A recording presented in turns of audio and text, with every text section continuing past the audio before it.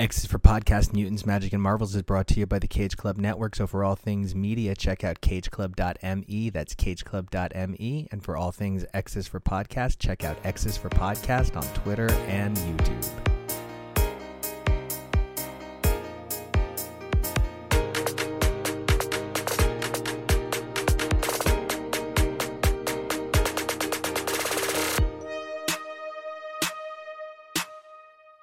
Hey everybody, welcome back to another all-new X is for Podcast, your premier comic podcast for modern Marvels, Chrono Skimming classics, and more. I'm Nico, and you can find me trying to see if I'm worthy over on Twitter and Instagram at Nico Action. That's NicoAction. We have another exciting XI4P Premiere Friday where we're going to be talking about some incredibly worthy characters, and I couldn't think of anybody more worthy to open the show with me than the show's original co-host from 350 episodes ago. Hey, Jonah. Hey, Nico. It's me. You can follow me over on Twitter and Instagram at Peak Jonah. That's P-E-A-K. It has been such an incredible ride over 350 episodes of this amazing show. We've talked about so many comics and we've added so many people over the years. I know it started with X-Men, but we've been branching out into all corners of the Marvel Universe. And one of the things I have most enjoyed covering with you here on X is for Podcast is Jane Foster's turn as Valkyrie. Yes. I often talk about it whenever we're covering any Jane title, that one of the things Nico told me about when we first started dating, when we first started introducing me to comics and stuff, was how much he loved Jane. And I always knew about Jane Thor, but I really appreciate and am excited to get to know more about Jane Foster as Valkyrie, because I think it's such an interesting direction to take the character from her previous history as Thor. And one of the things that people may not readily realize about the narrative of Jane Foster as Thor is that Jane Foster herself had an incredibly limited number of appearances prior to picking up the hammer. She had truly less than 100 appearances prior to that, sometimes not appearing for 6, 7, and 8 years at a time. And the reason this is possible is because Thor, as a major male figure, is very rarely defined in any way by his relationships. However, as so many female characters and side characters were over the years, Jane Foster was frequently defined by her relationships and could only really appear when there was a Thor-based reason. Thor was often off-world doing Asgard stuff, and when he was in Asgard and the Avengers, they would just say, oh, this comes after that. There would be years at a clip where there really just wasn't room for Jane. Ultimately, the narrative that puts Jane into the focus point is through Jason Aaron's Thor. This kicks off with Thor God of Thunder, which is 1 through 24. We get to Original Sin, then there's the 10th Realm 1 through 5, then it's Thor God of Thunder 25, and ultimately there's really next to no Jane in that. There's the introduction that Jane Foster is suffering from cancer, but it isn't until Thor in 2014, which ran 8 spectacular issues with an annual, that then rolled over into the pages of Secret Wars Thors 1 through 4, where we really got a sense of who Jane Foster is. She would go on to star in The Mighty Thor for 21 issues, which would then be renumbered at 700 and run through 706. There would also be key moments in this series alongside titles like The Unworthy Thor, focusing on Odin's son for 5 issues, and Marvel Generations Thor, seeing Jane partner up with the classic Thor himself. Ultimately, Thor would be rebooted in 2018, back under the focus of our classic male archetypal Thor, which would run some 16 issues alongside King Thor 1 through 5 and the War of the Realms complex. And after that, we found Jane off in her own world. And that's what this Who is Jane Foster is really addressing. And I was so excited to talk about this with you, Jonah, and I was really eager to see how much of Jane's history Torunn Grunbeck, Leonard Kirk, Matt Mila, and VC's Joe Sabino would be diving into. And I have to be honest, while I loved this issue, I was shocked that 40 years of Jane were summarized in one big panel of Thor. I fully understand, especially with this style of comic, and I've actually read a couple of the Who is Infinity comics, which they're really easy reads. I think they're pretty great if you're new to a character or you're kind of unsure of where a character maybe got their original start, so on. I highly recommend reading any of them for any of the characters. But the one for Jane Foster, this is a character that's been around for many decades at this point. This really gives, I think, the briefest brushing of her history. Talks about her mother, goes to her becoming becoming a doctor, finding out that Donald Blake was Thor, and those many adventures, her getting cancer, her becoming worthy, and feeling that pull of Mjolnir and calling Mjolnir, becoming Jane Thor, feels like maybe there could have been like another moment or two talked about that's like really integral to her story, because it feels like they boiled it down to the very bare amount of like, this is who Jane Thor is. And I wonder how much that has to do with all of the Jane before 2014 is vaguely defined by Thor, as we said in the beginning. It really wasn't until 2014 that there was a wealth of agency to dig into. A lot of her narrative is beautifully crafted flashback moments that Jason Aaron, painstakingly slipped in where he could so that it didn't become an exposition situation. But there is something really fascinating about Marvel not really being interested in dealing a whole lot with the pre-Thor Jane era. Now, it's important to note that this book is specifically called Who is Jane Foster Thor? It's not Who is Jane Foster before Thor. And I do think it's important that the moments that they show before and sort of around the Thordom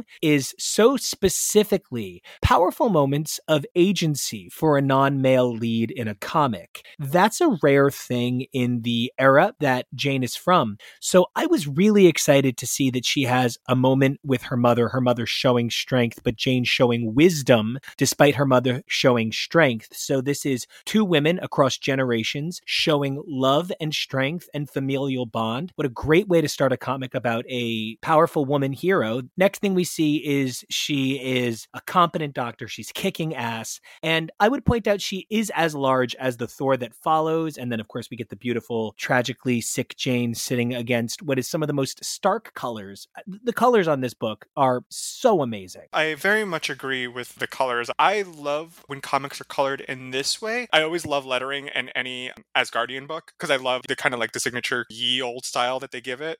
And that's not here. Actually, no, it is here because there is a little bit of dialogue and it is there. I take that back.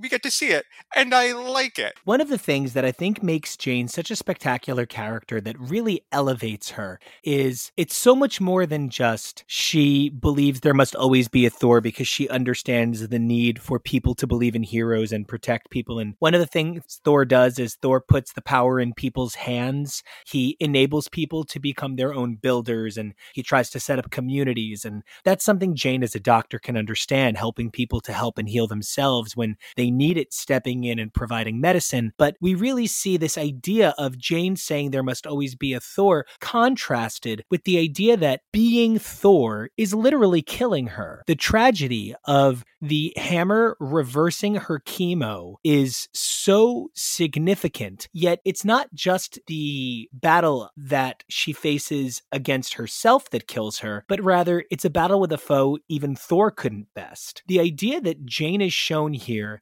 as a powerfully tragic character is so necessary, I believe, to endearing her to an audience that doesn't have a whole lot to kind of latch on to necessarily from the films, if that's where they're coming from. With the success of the MCU properties, a lot of characters are getting updates in a way in terms of their comic forms to help bridge that gap of consumers to get more people who are into the MCU stuff to try to get into comics. And so there's been a lot of streamlining of stories and a little bit of, not saying this happens with Jane, but retconning and changing to make things a lot more accessible to the average consumer who's never read comics before. It can be very difficult to create a sense of connectivity between the two visually disparate worlds. This is not Natalie Portman. This is a bit more consistent to comics Jane, and she's going to look different. So I think when you're trying to make that connection, and she's not just going to look different because she's the comic iteration, but Valkyrie, her current characterization is not Thor. She has a unique weapon which can transform into whatever she needs it to be.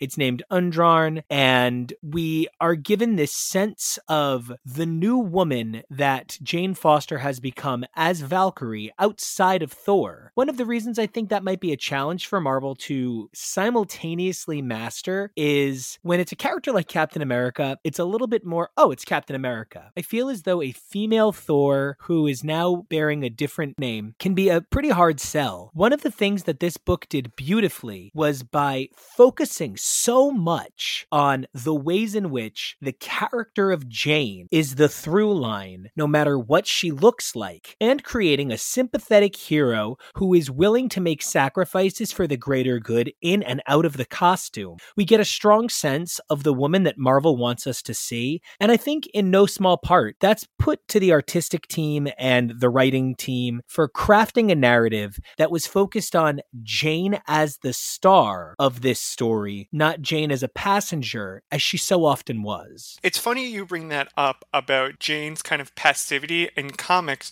because something I wanted to do was I went on the Marvel Wiki and I was like, let's read this backstory. It felt like for a very long time, Jane Foster kind of had like Mary Jane Watson syndrome, where she kind of was just the Mary Jane Watson equivalent for Thor, in that she was often a little more of a plot device to have Thor's character arc go through things, as opposed to being a more fully realized character in the sense of she has her own agency, and she started off kind of just being a love interest for Donald Blake / Thor. But now my character has had so much time in history, you can tell when writers and companies are like, we can do better. We can really make this character something. And I think that's why Jane Foster picking up the mantle and becoming Thor was such an amazing move for her. And I know that it's a kind of a hard sell to tell anybody this is the new character. And, mantles can be kind of tricky. Some people will be happy to read about who's taking up the name, and there are going to be people who are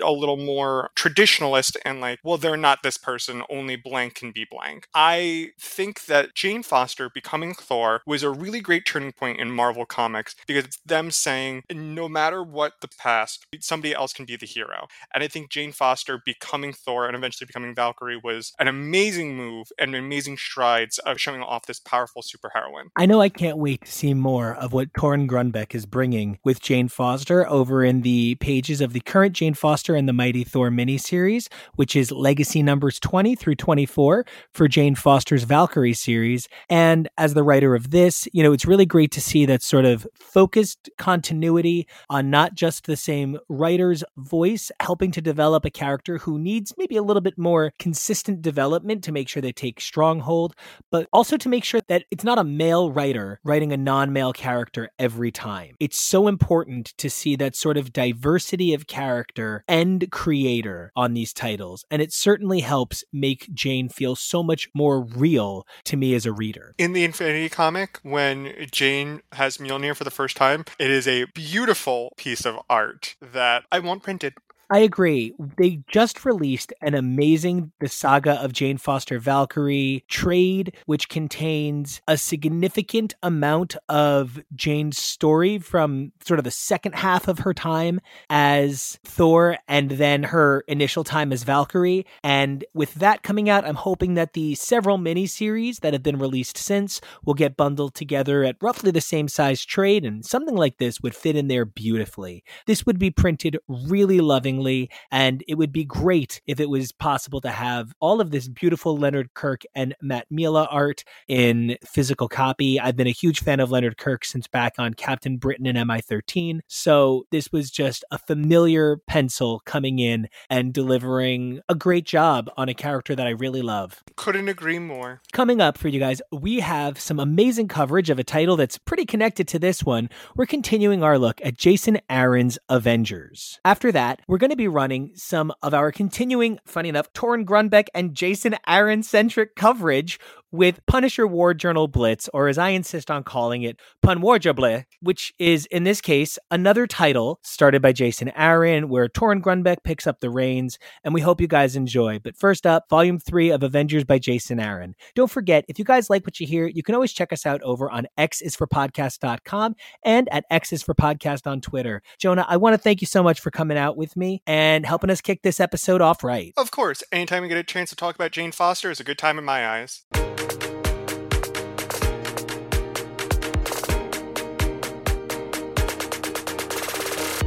Hey, everybody. Welcome back to X's for Podcast, your premier comic podcast for modern Marvel's chrono-skimming classics and journeying to the beginning of time to figure out how Iron Fist went from an insult to an immortal weapon. I'm Nico, and you guys can find me on Twitter and Instagram at NicoAction. That's NicoAction.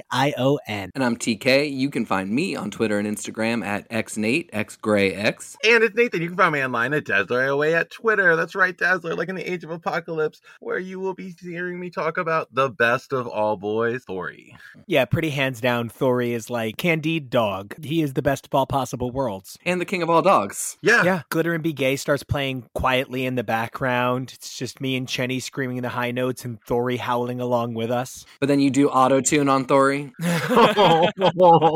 It's all very T-Pain, where the T stands for Thori. There you go. So I think that means we are here to discuss Avengers Volume 3. And this book is a motherfucker of a ride. War of the Vampires constitutes Avengers 13 through 17. Andrea Sorrentino is the artist on issue 13, which is a standalone with colors by Justin Posner and Eric Arciniega. Before we move over to a pretty solid continuous arc that feels unfortunately a little too close to the Avengers of the Deep arc in 14 through 17, with brilliant pencils top to bottom by David Marquez, with colors once again by Eric Arciniega with Justin Posner. We have letters across the board by VC's Corey Pettit, and we have covers from varying brilliant artists from Steve Epting to David Marquez and Matthew Wilson. And all right, first things first, who's a vampire person? Who's like all about that gothy life? Oh my god, me. I did not used to be. I am now. It's a gay thing. Yeah. I mean, I'm a vampire person in the broader world. I've liked a lot of vampire stories. I really do not like Marvel vampires. I find a little bit of fun and camp in the old X-Men vampire stuff, especially with Storm, always very fun. But then from there, like going up to Curse of the Mutants, which really drove me insane. Jubilee stuff really drove me nuts. I really have not liked Marvel vampires. And this arc I loved and had a lot of fun with. And it also, as I started to get into it and clue into it, it really led me into thinking about the purpose of this Avengers run, which we have talked about so much, and its ability to highlight facets and corners of the Marvel universe for people, new fans and old, and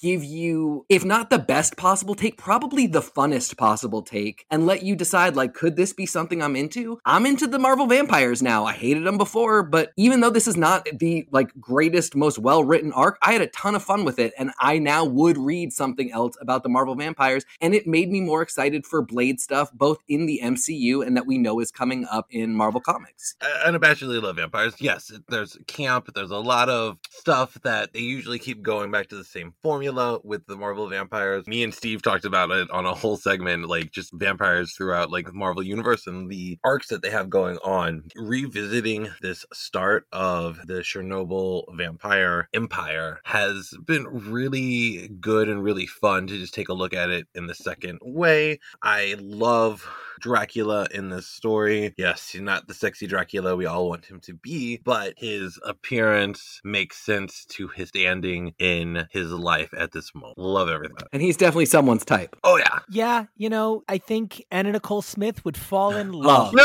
Oh, that empire would be unstoppable. If Anna Nicole Smith married Dracula, that would be the keeping up of the Kardashians of the Marvel Universe. I don't think there's any other way to look at this. Good God. Good God, wow. I genuinely really am in the same boat as both of you. I think that Marvel vampires are always kind of crummy. They're always kind of like just... That's such a good word for it. Yeah. They're just crummy. Because vampires we all know are cool, and like Marvel, we got a lot of great characters and superheroes in this. It's really weird that they've never really done solid vampire stuff over a long period of time. Like some people get good Blade runs or like issues, but like crummy, great word to describe Marvel vampires overall. The best arc besides the really, really great Storm annual and issue has to have been the arc where Doctor Strange had all the vampires killed, which says a lot because you're like, oh, thank God they're all gone. The Purge. The Marvel Universe is so ripe with horror and fear and dramatics. It's just so weird that I feel like they've really never done them the justice that they could have. A few stories do come to mind that I enjoyed. I do love love the Storm stuff. And I'm a fan of the Captain Britain and MI13. MI13. I said that like a question. MI13? I really like the Captain Britain and MI13. Now I can't unhear that. Just vampire stuff. But at the end of the day, the most unfucking believable thing is every time I read anything Jason Aaron writes of Blade, I fall so fucking in love with this character. Jason Aaron's Blade is one of the most underrated, celebratable iterations of a character I have come across in a long time. I am so stoked for everything going on with this character. I have a Blade minifig from my Daily Bugle set, and I have him a little higher, a little more proudly these days. His Blade is on the same level as his Robbie Reyes. Totally. Whereas I didn't know much about Robbie Reyes. I've seen stuff with Blade in it. I never really knew as much about him as maybe I should have, but his characterization of Blade is so on point with everything I know, but it also brings so much more depth than I thought he had in the past. It's so good. Oh my God. In preparing for this, I tried to go back and read a little bit of old Blade stuff and found myself pretty unengaged for a reason that then this book really rectified, which is I don't really feel like I have ever gotten an understanding of what Blade's like voice is, like what it would be like to have a conversation with him. A lot of these characters have really established distinct voices. I mean, Tony Stark, Cap, Captain Marvel, they all have a pretty consistent voice over time. And Blade just never really felt like one of those characters to me. Like he could be written really overwrought. He could sometimes be more of kind of a blaxploitation character. It just kind of depended on who got their hands on him. And it was never consistent, and it was never really anything you could sink your teeth into. And right off the bat, vampires! I'm just going to stumble into puns for the rest of this episode. There's a lot at stake here. Give me a second.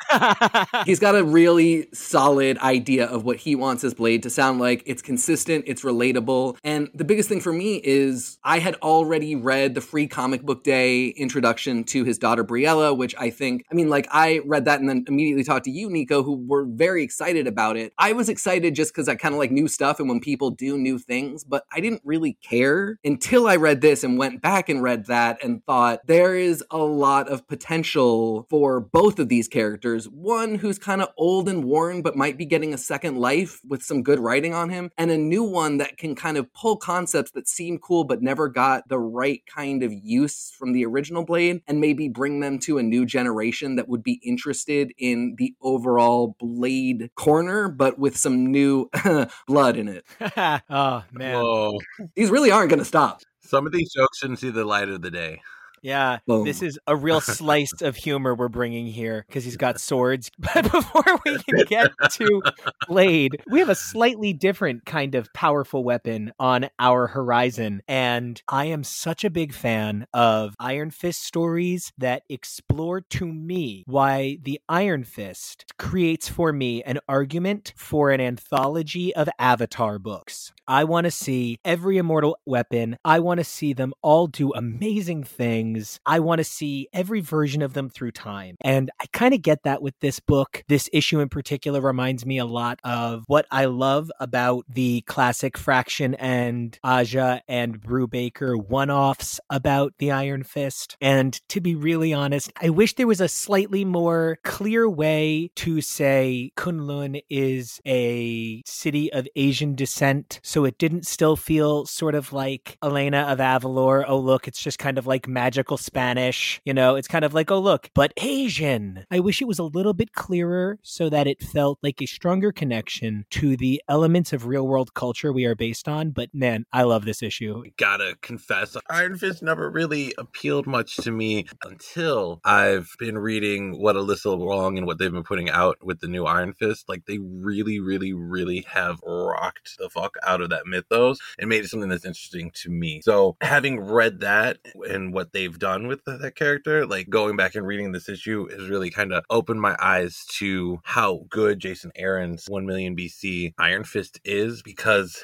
it takes out that whole Danny Rand element, which always made Iron Fist such a hard to love character because there was so much cringy stuff with Danny Rand being the mystical protector of Kunlun. So it's really cool to see this, and I've got a much better appreciation about Iron Fist because of Alyssa Wong and their amazing work. But going back and rereading this, I really see what Jason Aaron he's trying to do there. Yeah, I'm kind of in the same boat as you, Nathan. Really was not a big Iron Fist person until we found out that we were getting the Alyssa Wong story, and then found out that it was going to be based on the work that was done in Death of Doctor Strange White Fox. And, then it gets really exciting. I think the 1 million BC Avengers, it adds this layer of like, okay, we are attacking this corner of the Marvel Universe from both ends. We're going to show you how things are changing in the present and how things are very different in the past. So it really expands for people that are interested in the idea of the Iron Fist, that you don't really just have to concern yourself with the background stories of Danny Rand. I think we're kind of getting a pass to, acknowledge that happened, that there might be some stuff that comes up, but we can get excited about other Iron Fist stuff now and have some really quality content that isn't frustratingly Orientalist and centering on white characters. I have similar questions about Kunlun.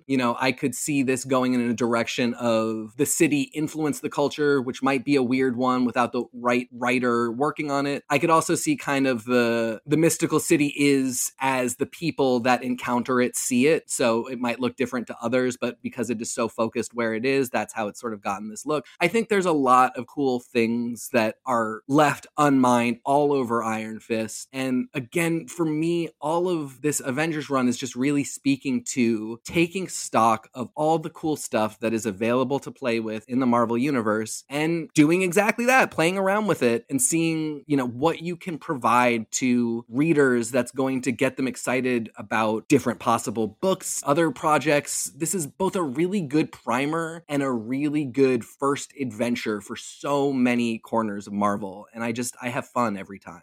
To see how Mephisto has been one of the driving characters throughout all of this Avengers run so far, and knowing what comes in the future. Like, I didn't remember the prominence of Mephisto so much in this book at first, but going back, especially after Heroes Reborn, knowing what happens through there, I'm like, wow, Mephisto has had his hands in everything. See, it's interesting for me because I have skipped around. I've read a few arcs from this run overall, but Heroes Reborn is not one of them. I am into this knowing a bunch of stuff, not knowing a lot of stuff, and it's very cool how you can have read significantly further into the run, a run like World War She-Hulk's, and still have no idea details like about Mephisto that have come up between this arc and that one. The last thing I really thought about and encountered with Mephisto was One More Day, and he's just not a character that I like. I believe in the possibility of a great writer for Mephisto. It's just not one that I've been into. So seeing him pop up right now, I'm just kind of like, this isn't who I want. But A, knowing from other people that there's more stuff coming, and B, really having been lulled into a sense of trust with Aaron that for stuff I don't want vampires. I'm not interested in a war with vampires. Oh, now I'm into vampires. I feel like by the end of this, I'm going to be doing a lot of Mephisto memes and like how I'm Mephisto's good boy. Like I'm fully released to the fact that I'm going to be into him very soon. There is something so fucking weird about the amount of mystical animals in this book in a way that I really like, because, we've got magical dragon, sure. We've got crazy snake. And I have to be honest that one of my favorite things is the way that the Iron Fist, who, by the way, making it a woman, way to make me engaged, way to subvert my expectation, way to excite me, really big fan. From there, that she uses Blizzard to end all blizzards is so cool. But guys, gorilla with a power stone. Yes! What the fuck? It's a gorilla with a power stone. This is everything to me. Is that an Infinity Stone? Like, yeah, I think so. That's what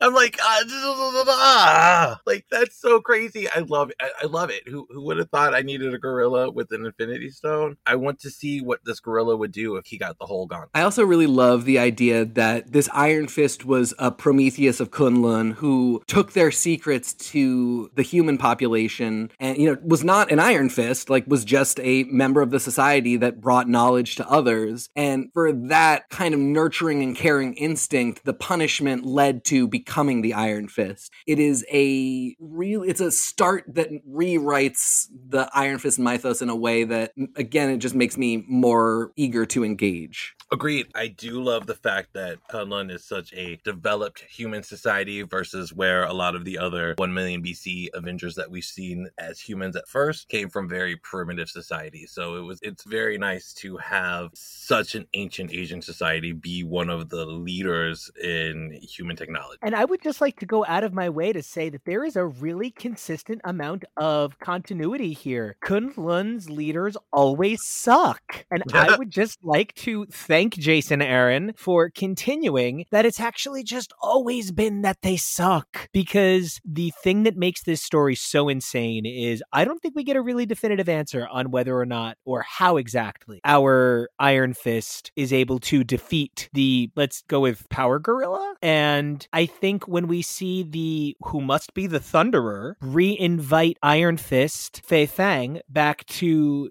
Kunlun, she knows better. She knows that they looked at her as an outcast, as a disgusting creature, and now they want her back because she's a weapon. And she knows better than to ever fucking trust Kunlun. It's unfortunate, but it's one of those like powerful regencies that when it isn't about frequently women fixing the dictatorship that has arisen, it's a really unfair caste system. And it's interesting to see that it started all that long ago. And it's interesting to think about how things change clearly, because after there's going to be more Iron Fists and they're going to originate from Kunlun. So we know there's this story continues of this push and pull between the Iron Fist and the ancient city.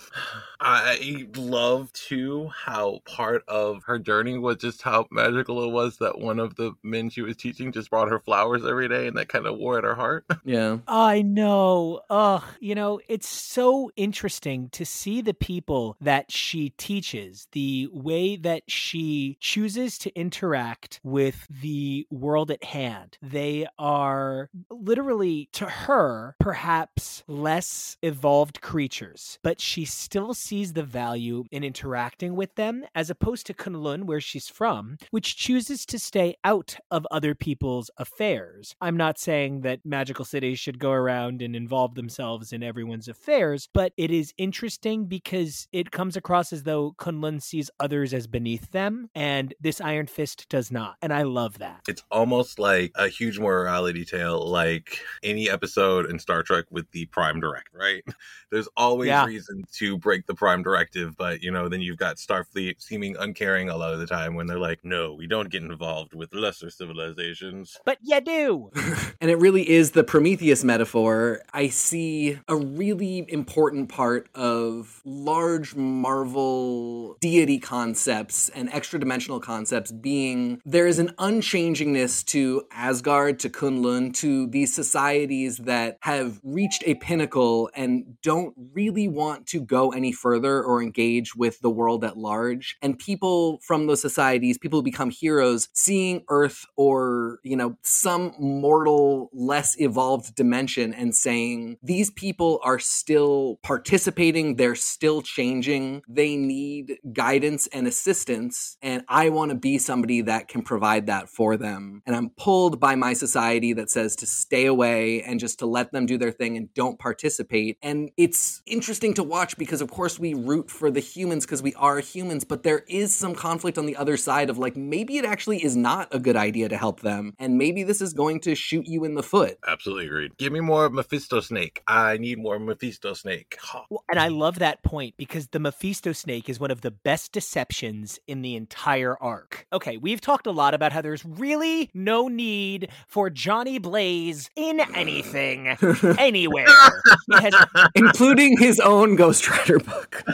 Yes, we talk about this a lot on this show. He's just not for us. But the fact that they made me think, who's read this before and forgot where he comes into the narrative, they made me think that Robbie might be talking to Mephisto Snake. Like that Jason Aaron has created this villain that you never know when the representation of evil might creep in. I'm wondering, is he behind Dracula as I'm reading this? Or is he behind the Legion as I'm reading this? Or is he behind Russia as I'm reading this? Like, you never know where Mephisto will strike in Jason Aaron's Avengers.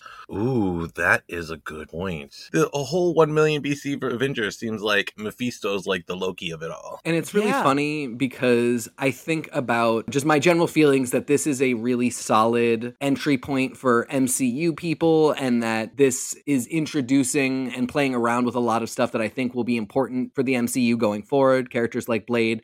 And I just think about how obsessed everybody was with the idea that Mephisto was behind everything in WandaVision, and like just that is definitely the case theories that were constantly coming up. And then it's like there's no backdoor possibility that Mephisto was involved at all. And now we're getting this arc that is kind of doing a lot of that same stuff that everybody thought, like just sneaking him in at all these little points, like everything he's got his fingers in. You have no idea where he's going to show up. And it might all tie with this big bow of him being like, it was me all along. I think that's really funny. That was the wildest time ever on Twitter. Like, oh my God. Every single character was Mephisto. It didn't even matter. It like at a certain point, people were like, am I Mephisto? By using him as this background thing, it allows us to switch focus to these main characters. Because again, my main complaint about this series that I am enamored of is there's just too many fucking teams, and every team has 5 or 6 people, and everybody's just so antagonistic of the Avengers, which good, but it's unfortunate that it gets hard to keep track of them when what I really want is more pages of this fucking Blade. I'm kind of giving myself over to it. If I were sitting at the top of editorial and receiving these pitches and scripts, I might say like maybe too many teams, dial it back or spread them out. I don't know. But as a reader, I have just sort of given myself over to the current. And yeah, it is confusing. And if like I met Jason Aaron one day and he was like, you didn't fall in love with every member of the vampire villain team, I would say, you know, I was kind of busy trying to remember who was in the Winter Guard, you know, who's coming. But I'm having a lot of fun. I have little snapshots of people. I feel like the ones that are really the best that other writers love and pull in later, I'll at the very least remember. I'll have a little snapshot in my mind of the time I read whatever arc they appeared in, and I'll be like, I did like that guy. These are jam-packed. Is it bad that my favorite of these little characters is Boy Thing? Like, I just love nope, Boy Thing my favorite so much. too. I mean, agreed. So agreed. I just, why can't we change their names? So many people get bigger rebrands than this from more recognizable previous branding. The thing about this Blade vampire battle is it's such a great way to bring this guy in. You know, we get this Shadow Colonel and his Legion of the Unliving, who, not to sell any of them short, but, you know, I'm kind of living for Sarge. I love him so much.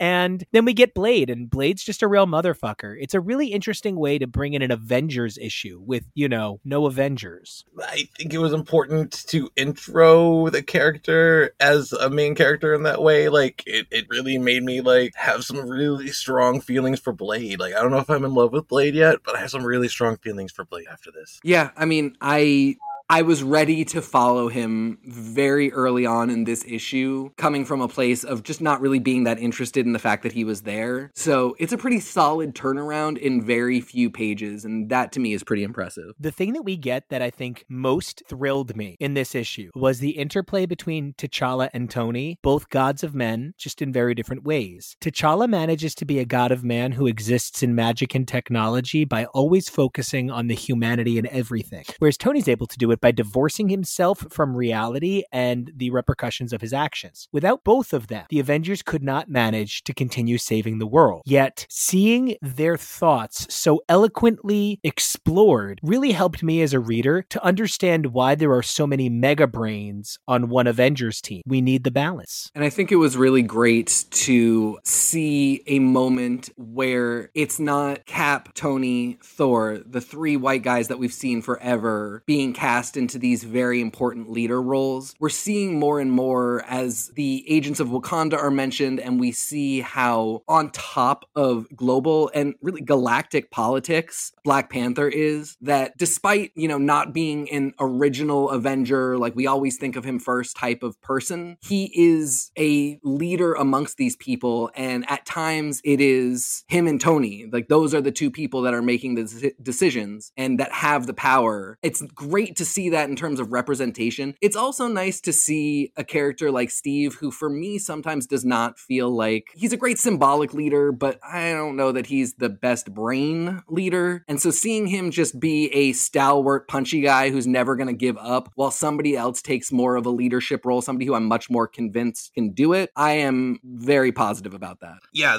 it's always been the thing about Steve Rogers, hasn't it? Like, he's always been a great tactician, a great field leader, but like, unlike where Cyclops can bridge over from that, and Cyclops and Storm, and they can become like great inspirational leaders and great like movement leaders, like Steve Rogers just never ascended to that level for me. So to see T'Challa take over and be that, it's amazing. I totally get why too, because like as somebody who is so Cap centric, I have like 4 different Caps I cosplay. Like, I love Cap. I think it's because Cap stands for something else. He stands for America, whereas Storm stands for the independence of women of color, of oppressed minorities like mutants, of women who have been told what to do with their bodies, of people who look different, of people cast into secondary roles. Like, Storm decided what Storm stands for. Captain America plays a role, and depending on what elevates your spirit, on what brings you to that next place, it's 2 very different things for 2 conceptually similar roles. And maybe it's the whole Steve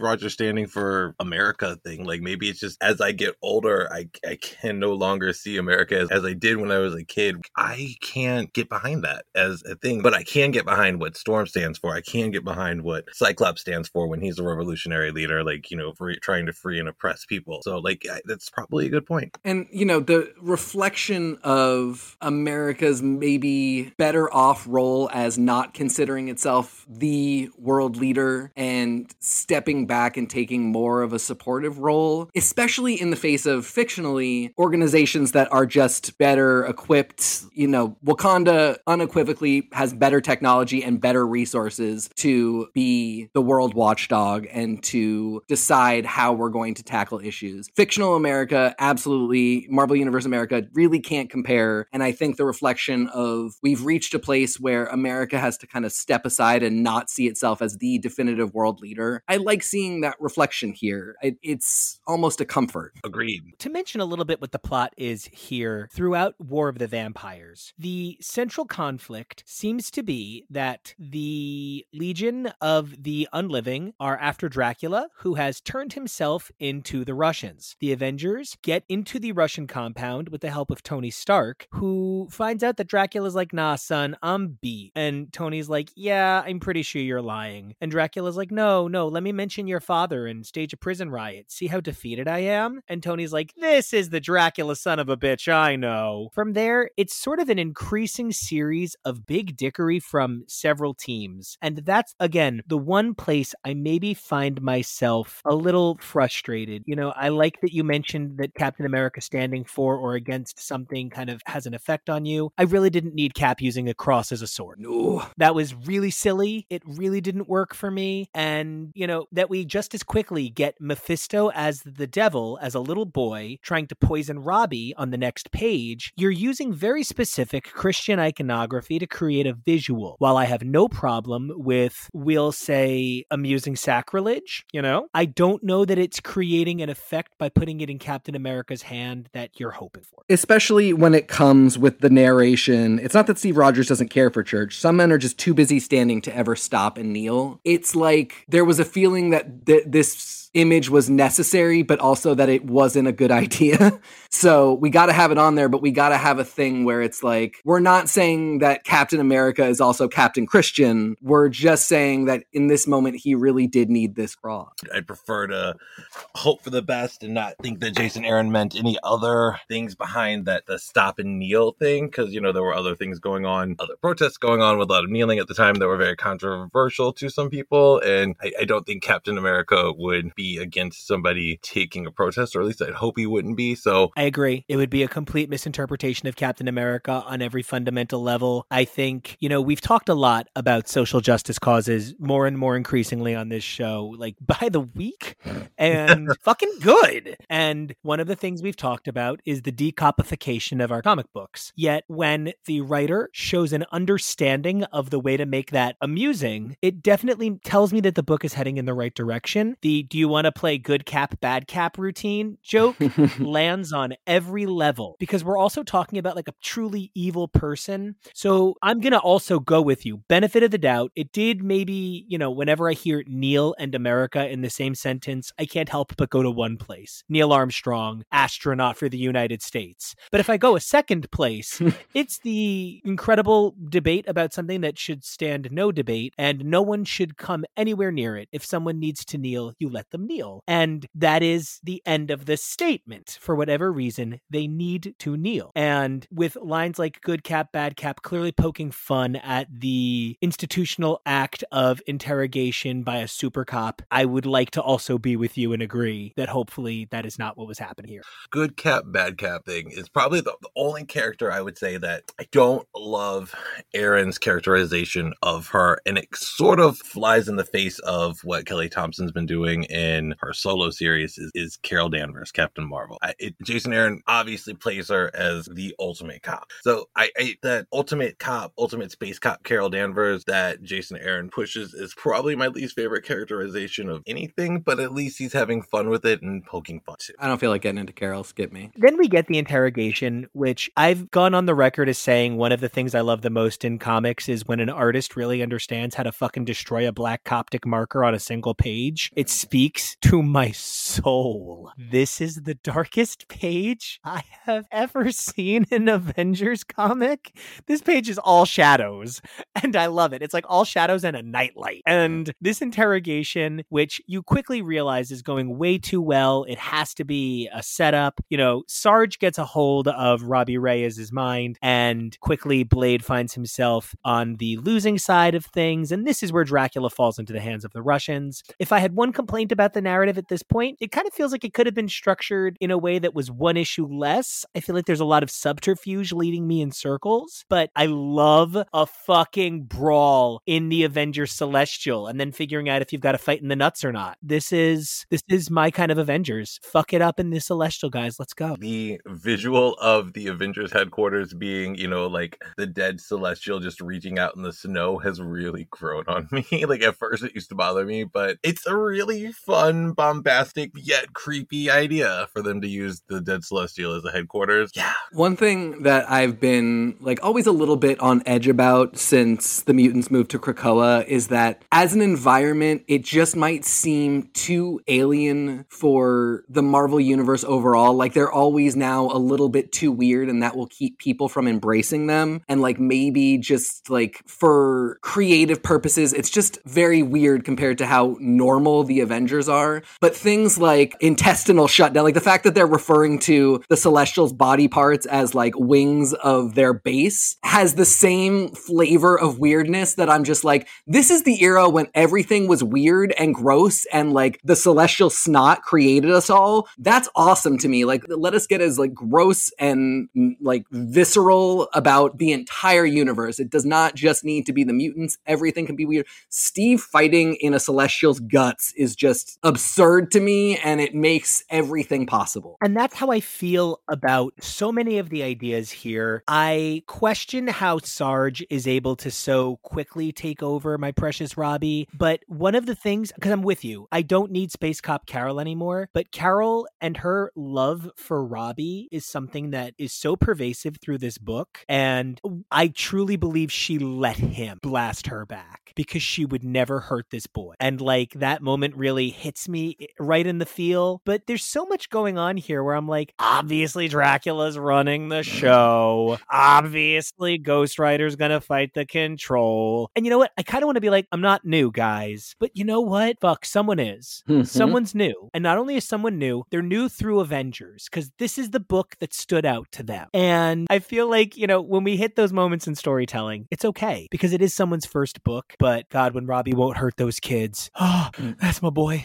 How do you guys feel about the nature of this arc, this continuous fight that runs across multiple issues without tremendously pushing the story forward? We're still in setup mode, and that's amazing to see. We're still setting up a story that the Chernobyl stuff doesn't even get somewhat resolved until World War She-Hulk, right? He is very, very much playing a really, really long game. And I remember being in the thick of it at first, and I was like, okay, nothing is going on. on, but like having that knowledge of what does happen rereading this, I'm like, oh wow, he really did foreshadow and set up a lot of stuff that we are 20 issues in by the end of this arc nearly. So like most Marvel books nowadays don't make it to 20, but at almost 20 issues, he's still really setting up things for his run. This series so often feels to me like a machine, a factory that is processing a lot of Marvel ideas and concepts and characters and trying to make them into a digestible form for readers that we can carry into the future and have a lot for other writers to work with going forward in a world where comics fandom and readership is really changing. And this whole thing becomes a platform for not just exploration of characters and ideas, but for readers to become fans and become part of fandom and learn about deep lore stuff. It's not feasible to do all that and do really great, tight story the way you come to expect in a solid book that, lately we see those good, tight stories in runs that typically do not go 20 issues. They typically go somewhere closer to 12. So knowing what we know about this, it's pretty easy for me to accept the project for what it is and really enjoy that. But you're absolutely right. The story does not always do what you would want it to do in other books that we kind of know are more limited and really have to push the story forward every issue. I'm so much more comfortable with this one not doing it as I'm reading solicits for issue 57. They've got time. Marvel kind of was like, Jason Aaron, we're going to let you have the fun, bombastic book that is a launch point for just so many other things. Because thinking of it like what Eternals sprung from the arc we read already. We've got Moon Knight springing from later on the Age of Khonshu. So many other books that have sprung from this title, this idea, the big crossover Heroes Reborn. So like Marvel was like, cool, let's use this as a springboard to just do whatever you want. You know what? Balls to the wall, go have fun. Yeah.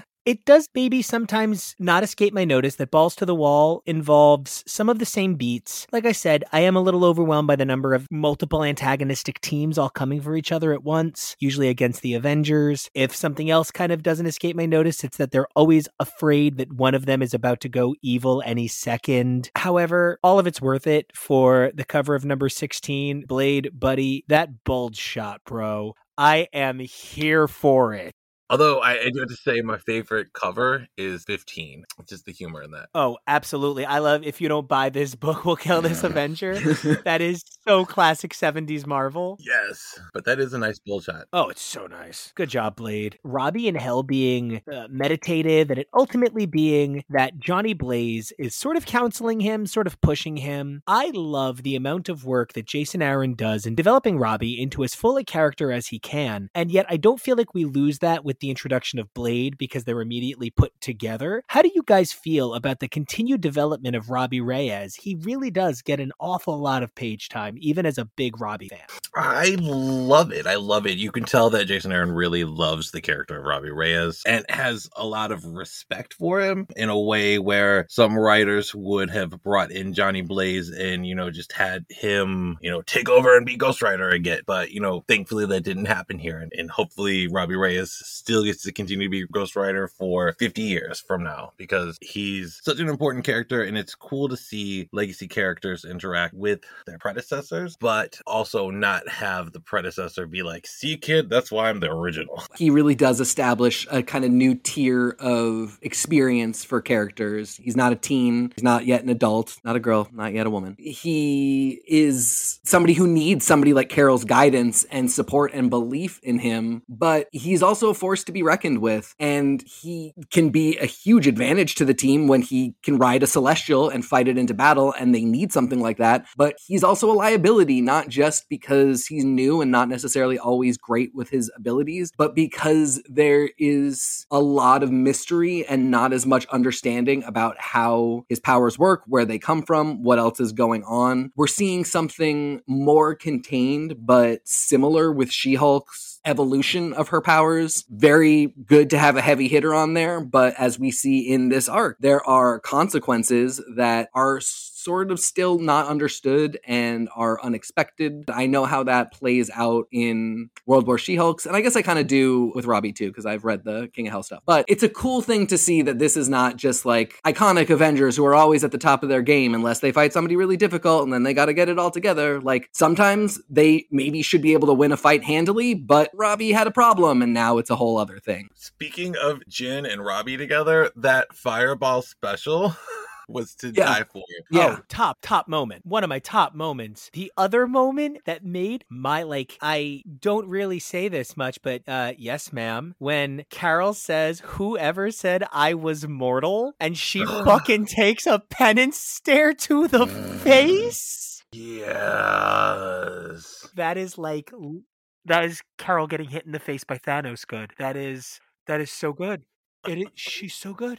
Even Space Cop Carol, like Jason Aaron's writing her in a way where I'm like, oh, I don't hate her. Like, he does her so well in that role that it's really hard to hate her, even though I want to. And speaking of that thing where we said Cap might not always represent exactly what he is culturally in each book, but Cap holding Robbie on the ground is so great. And then Blade comforting Robbie, so excellent. The thing that threw me off is that being juxtaposed with us supposed to feel bad for Dracula. Like, I don't care that Dracula is having people that he also tortures people with tortured. That's a bunch of murderers. I don't care. And so, like, seeing some of that juxtaposition of the emotional apex of Robbie's story, I think that might have been a bit of clever editing work to put us in an emotional state to make us feel something for Dracula, but the answer's no. Well, the answer's no for you. It's no for me too. But I could absolutely see how, again, if you're a new reader to Marvel and you don't know Marvel Dracula especially, but you just haven't necessarily seen as many of these beats, the intensity with which Dracula comes to his conviction of, I really just want out, it's plausible to me that that's plausible to somebody. I don't buy it, of course, because I've been here a while and I've seen it, and I'm okay with the fact that I didn't buy it, but I could definitely see how, especially for like a kid,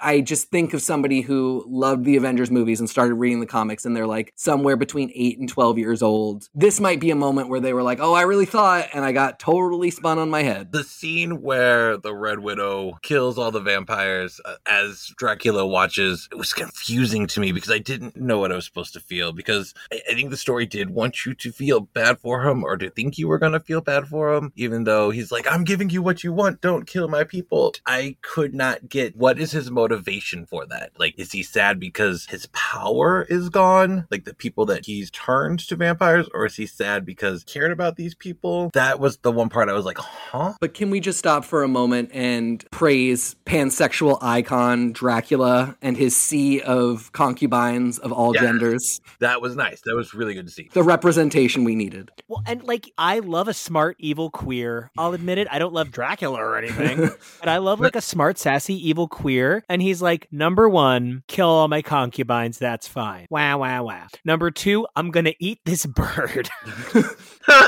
Number three, they put me in their own giant coffin. Oops. And I just think like everything about the plan was really smart. Like, I love that because that's something that, to harken back a little bit, something that Nathan, you and Steve talked about in your coverage. Dracula kind of tries to be sexy, but it's in this creepy old soap opera man way, and it doesn't always work. The parts that work for me here are Dracula is a conniving mastermind. The parts that don't work for me are Dracula is a creature I should have feelings for. So that altogether, this was secretly a Dracula plan. Might not hit with originality, but it is a conclusive, complete idea I expected. There were no surprises when I realized the part where they're like, they put me in a coffin. And I was like, of course. Like, there was no like, pulled one over my eyes. I was waiting for that moment to drop, and like a little formulaic, but it sets up a fun regime with, the Chernobyl vampires. So like, I'm good for it. But it's really hard to personalize Dracula and make him somebody that you can be sympathetic for. Like, I can always find in, just normal rank and file vampires, I can find some tragedy that I really can feel compelled to really like that character. Reese in Moon Knight right now. Reese is such an amazing character. Vampire to her core now and still fighting against that programming. But Dracula, it's hard, right? Because yes, vampires are sexy. Dracula's oftentimes sometimes comes across as a corny soap opera actor in the Marvel Universe. But beyond the sexy factor, like, is there anything that really justifies a love for Dracula himself versus like just vampires in general? Yeah, I don't buy Marvel Dracula as a villain that I'm ever going to be putting on the level of Kang or Doom, but I buy Chernobyl Vampire Homeland as a concept that I could get really into with the right writer on it, and depending on what the story is. So it speaks to that thing that I've been saying, which is just that I'm here for the concepts that get established, not so much always the individual character work. To me, at this point, the individual character work is kind of more like a treat. Like, this seems such a big, crazy project to me that I really early on stopped expecting it, and I'm okay with that. It's not like I'm compromising. This just isn't that book, and I'm loving this book for what it is. So at the end of an arc, if I don't feel any more drawn to Dracula, but now I'm thinking, like, what's going on with the Chernobyl vampires, I'm totally okay with that. We also get so many active things to think about. Like, I don't know that I saw She-Hulk really get ready to explode. I feel like I just saw She-Hulk explode. I saw T'Challa say that he's trying to heal everybody, but I don't really get to see it. I get that amazing shot of Thori being incredible, but I don't know that I really get why Boy Thing so immediately trusts Blade. It's not that there's things that don't work for me. It's that I always feel like with so many characters in this book, I could stand for another 10 pages an issue. Yeah, you had the Shadow Colonel's group, you had the Avengers, you had big focus on Blade and Robbie Reyes, but like, did She-Hulk blowing up in a gamma atom bomb need to really be in this where we couldn't give it much of a build-up? Did we really need all of the Winter Guard characters? As much as I always love seeing Darkstar, like, did we really need that? Like, the Red Widow's part could have just been by herself. This was I think a 5-issue arc. Like, you would have had points and times for all of the individual issues brought up, and I don't think it was given enough time to ruminate some of the plot points. Yeah, it wasn't. Jen is a great example. I don't understand what triggered that. I don't understand where everybody was in proximity to it such that they're all fine. That, to me, is not the best thing to read. The point of it is clearly that this is a problem, and we are going to have to reckon with it in the future, and of course that does pay off. So you definitely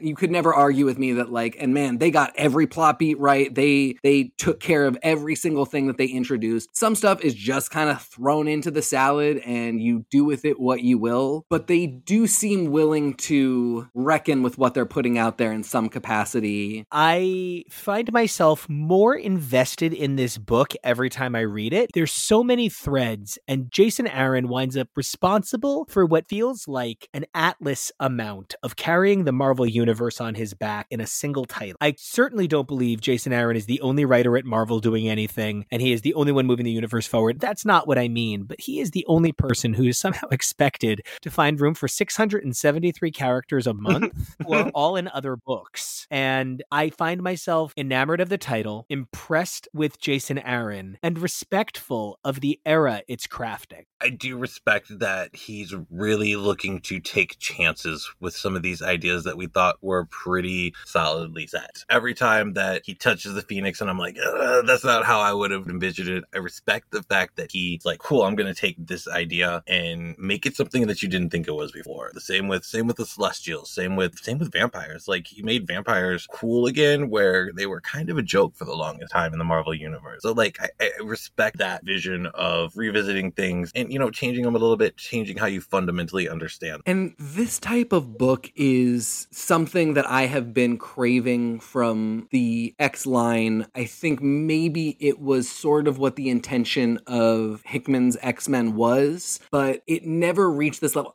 For every flaw of maybe this isn't the best writing in Avengers, it's just so much stuff. And sometimes I want so much stuff, especially when I know that the other books in the line are doing a great job of covering smaller character moments, smaller teams. With this Avengers run, we know a lot of these characters, if not at the same time, then in the future or the current present same time, are getting those books. I mean, technically it's Johnny Blaze, but there's a Ghost Rider book, there's a She-Hulk book. We are getting individual looks at characters or parts of this team that are allowing us to explore more in depth. And this book is just giving us reckoning with all the stuff that is part of the Avengers world. And I love that. I'm having fun fun with that. It's something sometimes I want to see in the lines that have a lot of characters, because I want everybody to get a chance and I want everybody to get a reference. And I like when writers remind us that they haven't forgotten about this piece of lore that I felt was important back in the day, but has not been brought up again. So regardless of anything else, this book just kind of works for me, always being what it is and never trying to be anything else. When you think of the X line, there's the main book that'll like push it forward, but there's a lot of books and they all interconnect back to each other. So like I think Aaron's Avenger book would really benefit from like an Avengers office, right? That had, cool, we are going to do this, and this with it. And we're going to make sure it all kind of ties in the book so you can see what happened in this book is important and affected this book, and this is how it did it. And then it can come back to the main line or the main book that it got started in and still be consistent. So I think if Aaron had like a Avengers office, I think that would really help this book out and really cohesively put together all the parts that he sort of sent out into the universe.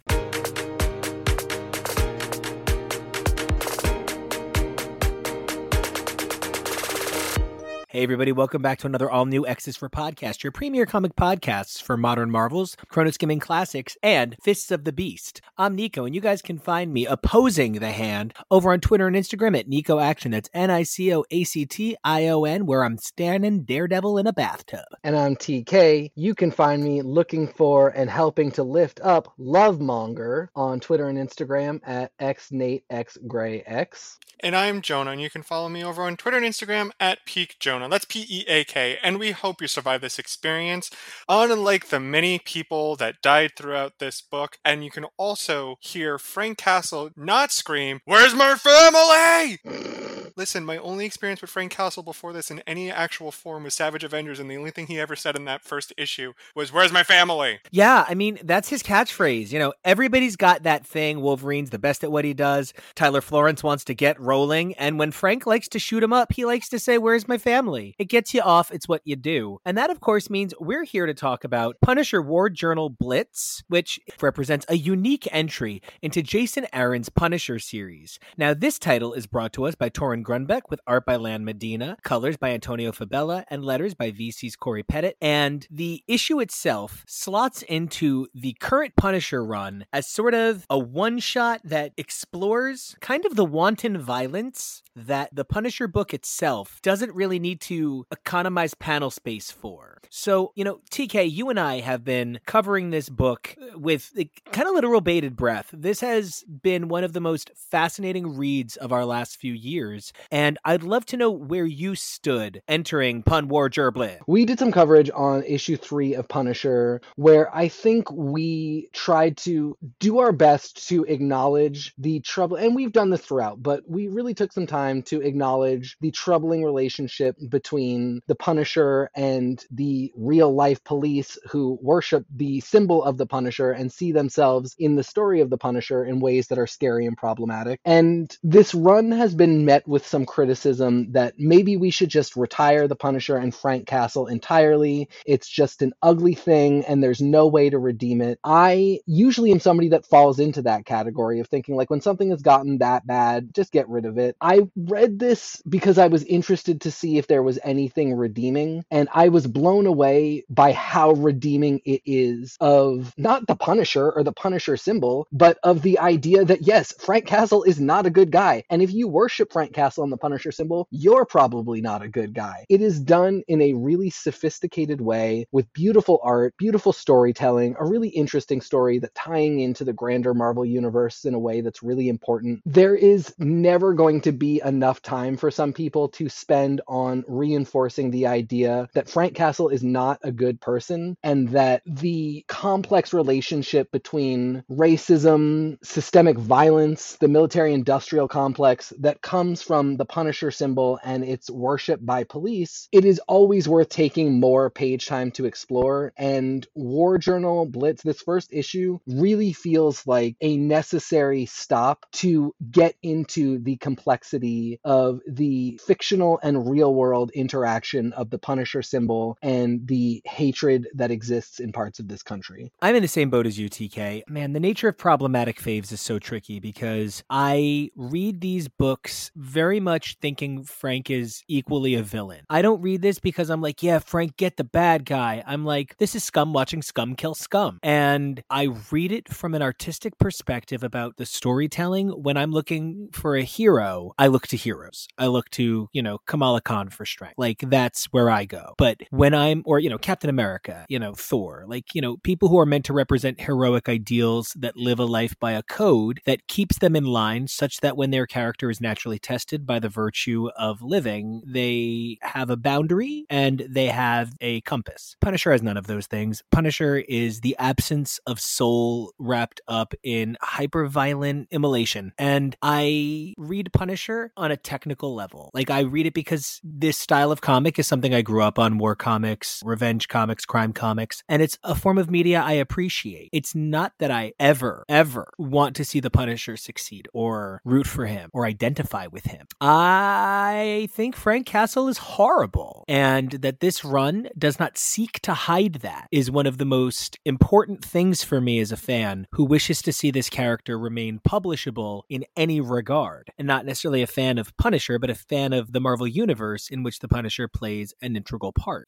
Jonah, you are new to punishing, and I like that there are these one-shots, this one, of course, being Pun Morbleu, and you've missed the first 3 issues, but this first page says the cult of assassins known as the Hand made Frank Castle an offer he couldn't refuse: become their High Slayer in exchange for the resurrection of his long-dead wife, Maria. Frank is just one in a long line of fabled fists of the beast. Frank now uses the Hand's resources to battle criminals, warmongers, and violent offenders across the globe. It's everything you need to know, except the fact that there's a 700-year-old woman who is trying to get his dick. Now that you have that, how do you feel coming into this run of Punisher? There are certain people that idolize the Punisher, but don't realize that the Punisher is actually against them. A lot of where Frank Castle got his start in terms of vigilanteism, whatever, anti-heroism, whatever you want to call him, because I think he's a little too multifaceted to define by one character archetype, is cops not doing their job properly and him kind of beating up bad cops, and they're like, wait, but we're the good guys. And he's like, no, you're not. It's kind of like Dexter,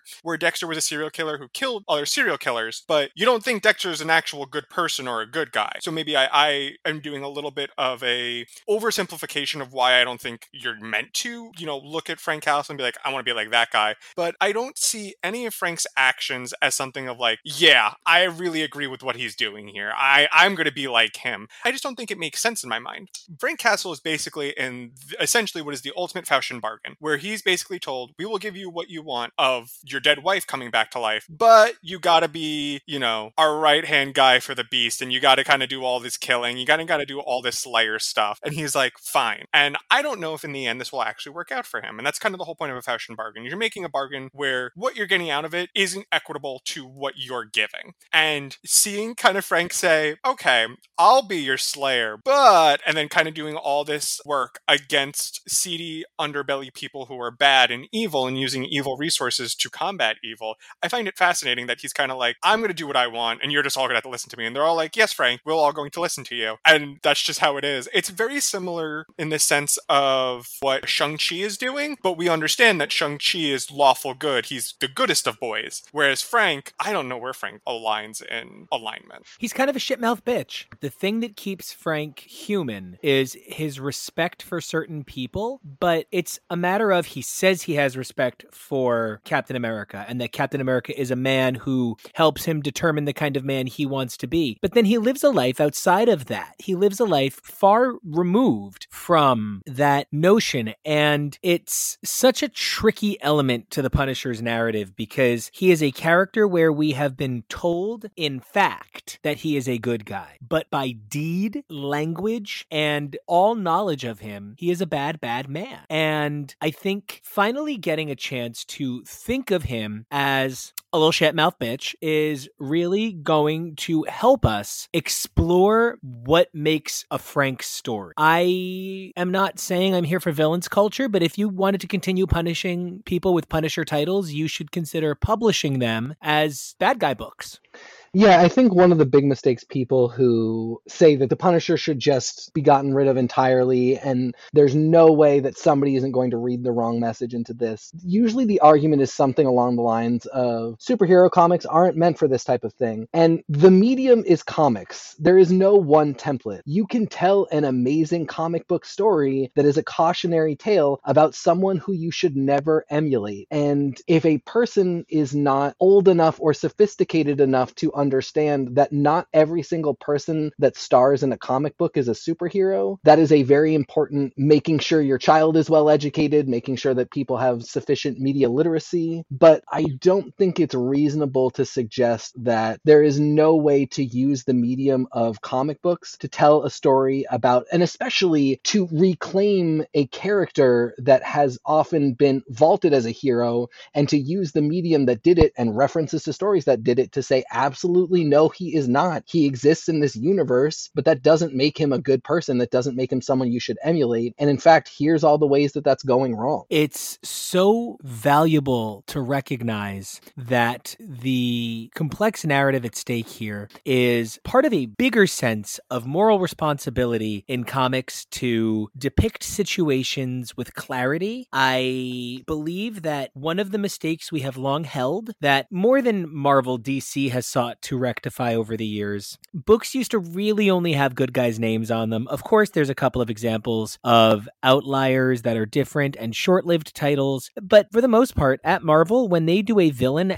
with their own title, it's because the villain has replaced the hero, and on some level now the villain is grappling with this. No, some people are bad people, but because Marvel doesn't publish bad guy titles where the bad guy isn't in some way being converted good in little itty-bitty increments a la a superior title, they kind of shy away. So if Marvel can go out of their way to say Pun Wardrobe, as well as, of course, Punisher itself, and even the Excellent, represent bad guys on all sides, then I think we could really work toward a place where these titles have a place on the shelf without reservation. But as it stands, there's times I feel guilty enjoying talking about these. Now that he is the fists of the beast, one of the things that means is he is in direct opposition with my precious Matthew. Now, of course, he and Matthew have never particularly gotten along. He and Elektra don't get along unless fucking, but analyzing the fact that he is being pit against Daredevil, who is such a goody two-shoes, a number of writers that love to write the Punisher that truly hate Daredevil. He is this moral goody priesty boy. The Punisher is literally a demon now, and he wears a demon on his shirt, and he is literally punching things to death to make a demon's belly full. Like, there is no other way to look at this. The Punisher is a murder boy.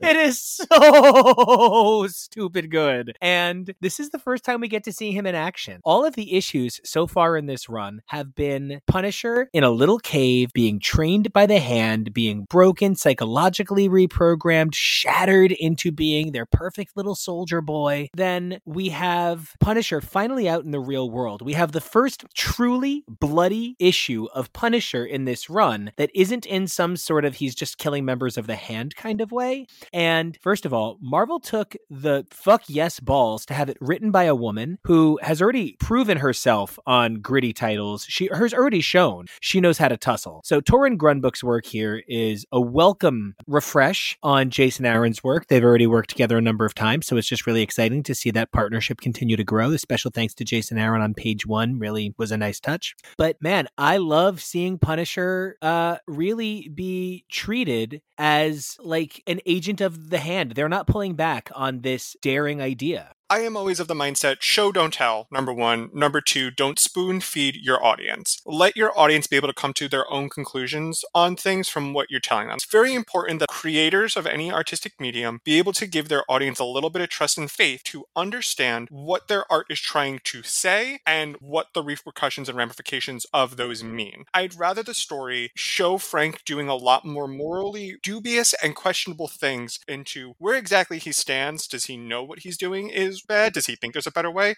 Does he think this is the only way to get to the end? Is he an ends justifies the mean kind of guy, where it doesn't matter to him the inferno that he sets as long as he gets what he wants in the end? And if that just happens to be the inferno is burning down a bunch of bad people, does that still make him a good person? You know, it's a lot of morality that you can kind of argue, and I think Frank would be a very fascinating case study to talk about superheroism in general. But I rather the book continue the way it does, and Marvel can just kind of say what they want, because at the end of the day, it doesn't really matter what somebody says if the meat and potatoes of what you're actually serving somebody is very different. You can't say somebody, and here's your first entree of a soup, and then hand them a salad. I enjoy the writing more, trying to be a lot more diverse and trying to tell the story, as opposed to someone quickly behind, like trying to brush the steps taken there, be like, no, he's good, I swear, while all the while like trying to clean up the damage done behind it by just saying things. The main Punisher story, Aaron's Punisher, is pretty clear right from the get-go that Frank is leading a bad team. These are not heroes. There is no, we're going to make the world better. Frank is still on his, I want to take out bad guys thing, and I guess you're supposed to be like, well, that technically makes the world better. But that really feels like such a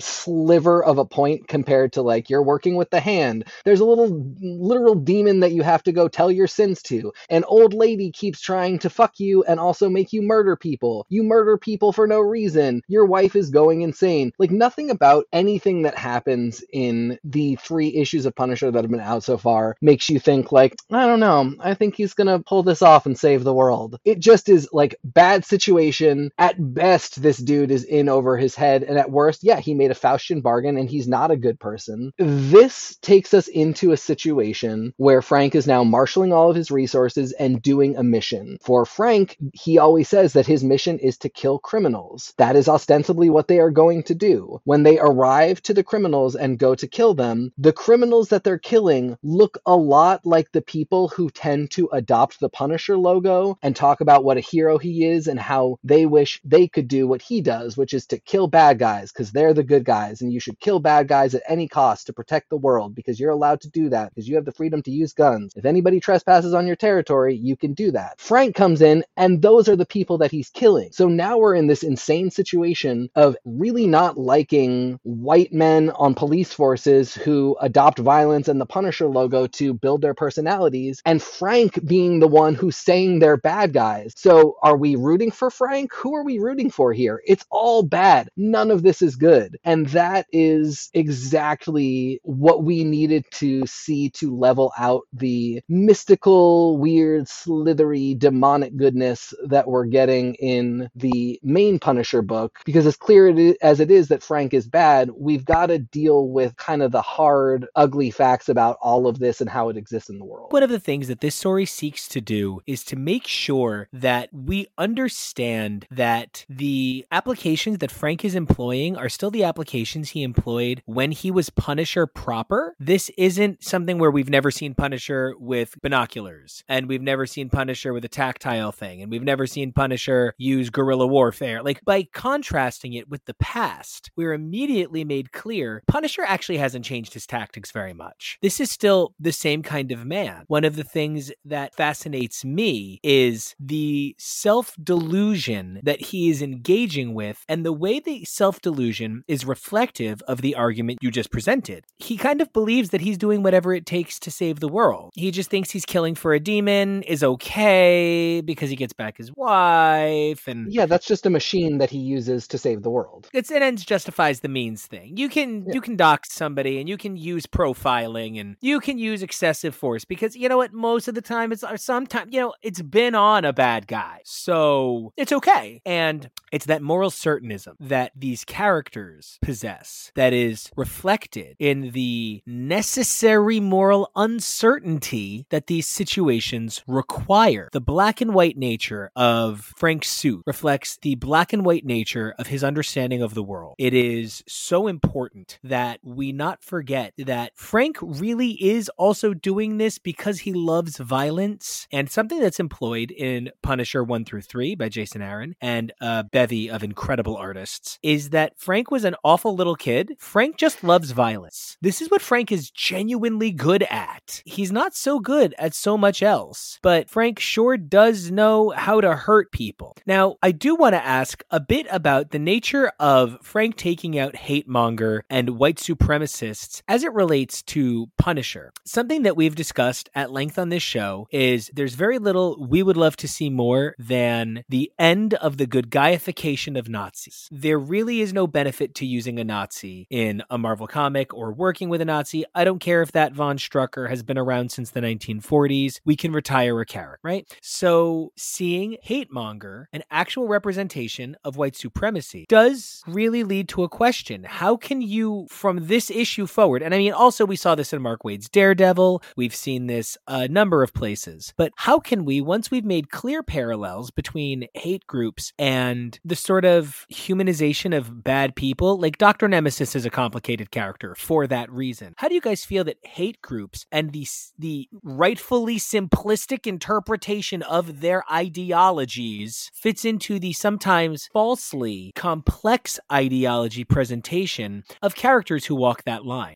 What I'm constantly vigilant about is, did a writer get a little too precious about characters and writing and the idea of sympathy just broadly as I need to be able to identify with this character to follow them at all? Did that just general writerly instinct to make it somebody that you could watch even die and be punished because they're actually really a villain tie into maybe humanizing someone that doesn't deserve to be humanized? I was so impressed with Torunn Grønbekk here. There are no good guys here. I don't think at any point you actually say to yourself, well, is maybe Punisher actually a good guy because what he did was destroy a white supremacist compound? But it is good that there are fewer white supremacists. That the complexity of the fact that it is good that there are fewer white supremacists mixed with the fact that absolutely nothing good happened in this issue is a reflection of reality that we all need to deal with. There is a problem to which there might not be a good solution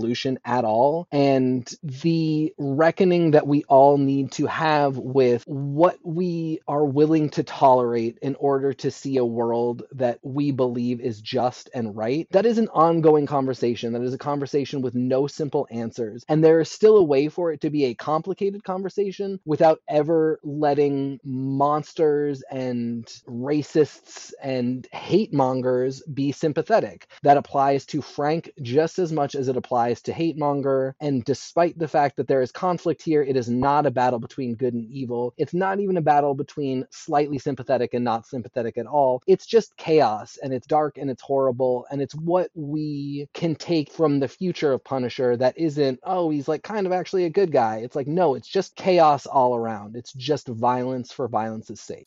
I think when you're using people who represent hate group ideologies and these fictional characters that believe it, I think it's up to the writer to make sure there's a clear delineation of whether there might be a crossover in how somebody acts, making sure that line is drawn of where they specifically stand versus that specific hate group ideology. It's a very tricky line that you have to walk with your characters that are morally dubious, so you don't create characters and you don't have them accidentally supporting ideologies that you yourself as a writer don't support, or you don't want these characters supporting. And I think it's a very tricky line that kind of like a tightrope act. And you do have to make sure you're balancing what your art is saying and what your characters are doing so your readers can understand where the difference lies. Because part of what makes this issue really interesting is, and again, Jonah, it's so interesting that you lack the context from the first 3 issues, but they're clearly cult reprogramming Frank. They have him locked in a compound all day, every day, either locked in a room or training or killing or bathing in blood. He's always doing something that is reshaping his experience and worldview, and it's obviously programming. And we see him take his programming out into the real world, where he has to also rely on who he used to be. But there's no point at which Torunn Grønbekk has us follow Frank into a moment of quiet reflection where Lan Medina channels a thoughtful Frank who thinks to himself, maybe a big demon isn't the same thing as the military-industrial compound. well, it is, but maybe it's a different kind of the same or different. We don't get that reflective point. We just get Frank continues to be a soldier. One of the things that was promised to Frank, or at least implied from my understanding, was Frank could get his children back the way he got his wife back, perhaps if he kills enough people. So it makes me believe that Frank is operating under a motivation that he's not really talking about here. So readers of this issue are going to see this and see the key elements of action, the key elements of what makes Punisher Punisher on a technical level for the book. But by removing the sort of 10,000-year-old magic demon stuff, you're able to make the issue really accessible to people who read the title not because of the problematic icky go to hell stuff, but read it for other reasons. So now they're going to read this new issue by a crack creative team who does an expert job creating two different looks for past and present, mostly relying on the color. Nothing against the line art, which is truly beautiful, but the color does a lot of the work carrying the transition between flashback and present. And when they say, you know what, this was a cool one shot. I know Punisher War Journal is the name of a series. I'm going to go pick up Punisher 1 through 3. I think this really is an example of what Marvel's always trying to do. They're trying to create a single issue that works in or out of context. Now, I love that there's 3 of us and that Jonah, you don't have the context, and TK, you do. For me, I think this sets up a point of there is a functional way in which this highlights the theatrical elements while leaves the mystery to be unfolded in the page of the numbered series. I don't know if I know enough about the genuine characterization of who Punisher is as a baseline to fully comprehend if this is a really good modernization of him.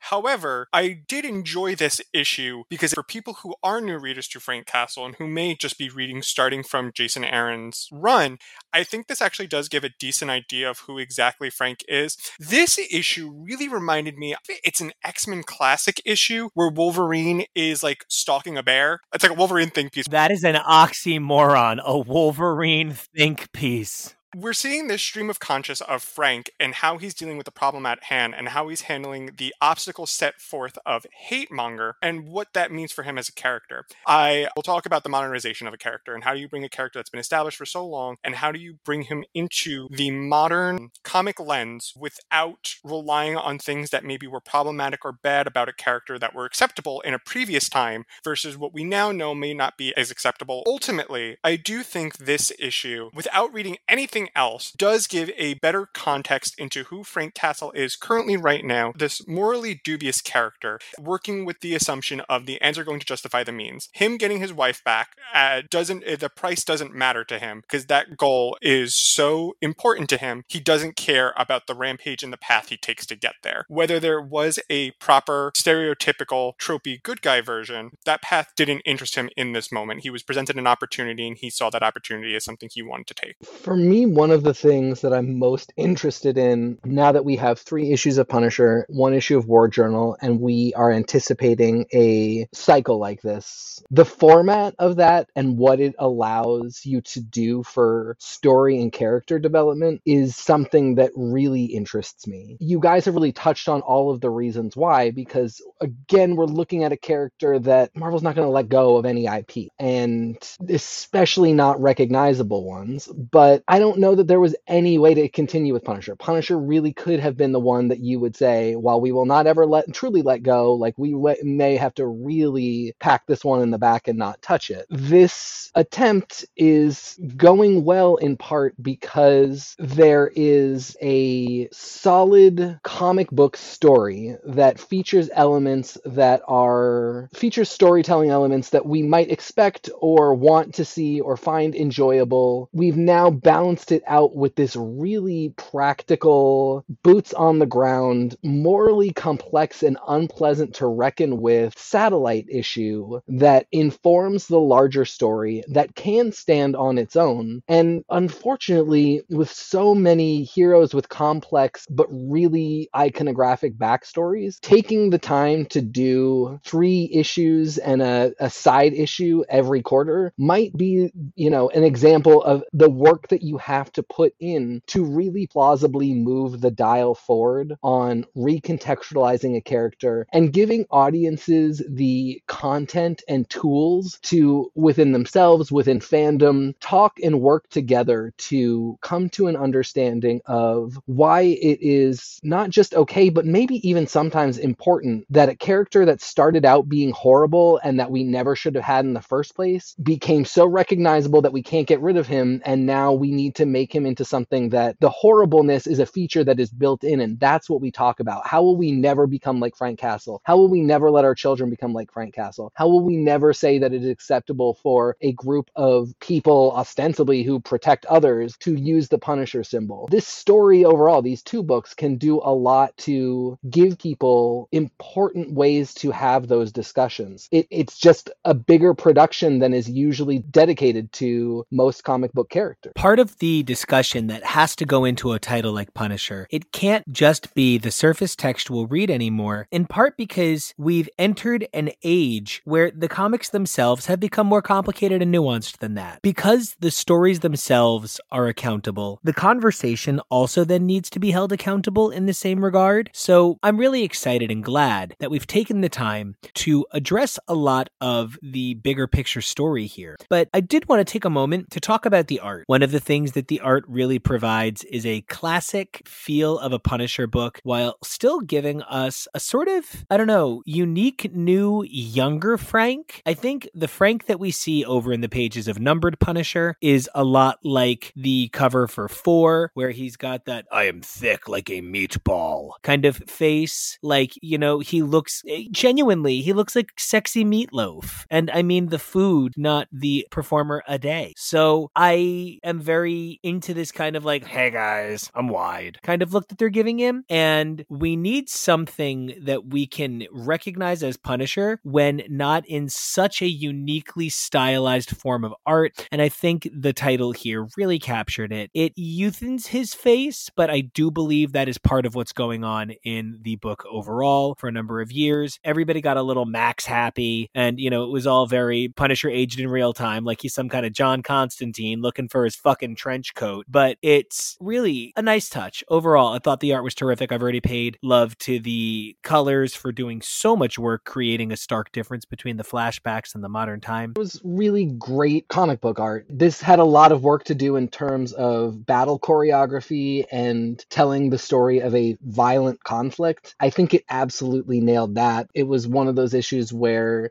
despite how chaotic everything is, you're never confused as to who is where and what's going on. There are real moments of, intentional symbology where I'm looking at digital page 7, where Frank slams one of the white supremacists against like a background flag, and he slumps down in the next panel. And in the next panel, the flag has fallen around this white supremacist like kind of a shawl, and he's got this like very like woman broken in the streets with her cowl over her head look on her. And it just like, it kind of comes out of nowhere because it's this moment of real softness for a person that, and again, there's no sympathy here. This is not like, oh, look at this poor dude. It's just like, this person has been laid low and is covered now. Taking the time to put in elements like this reinforces just how Frank's violence doesn't do anything to humanize the people that it's against. It is just the ugliness of war. I also really do love how just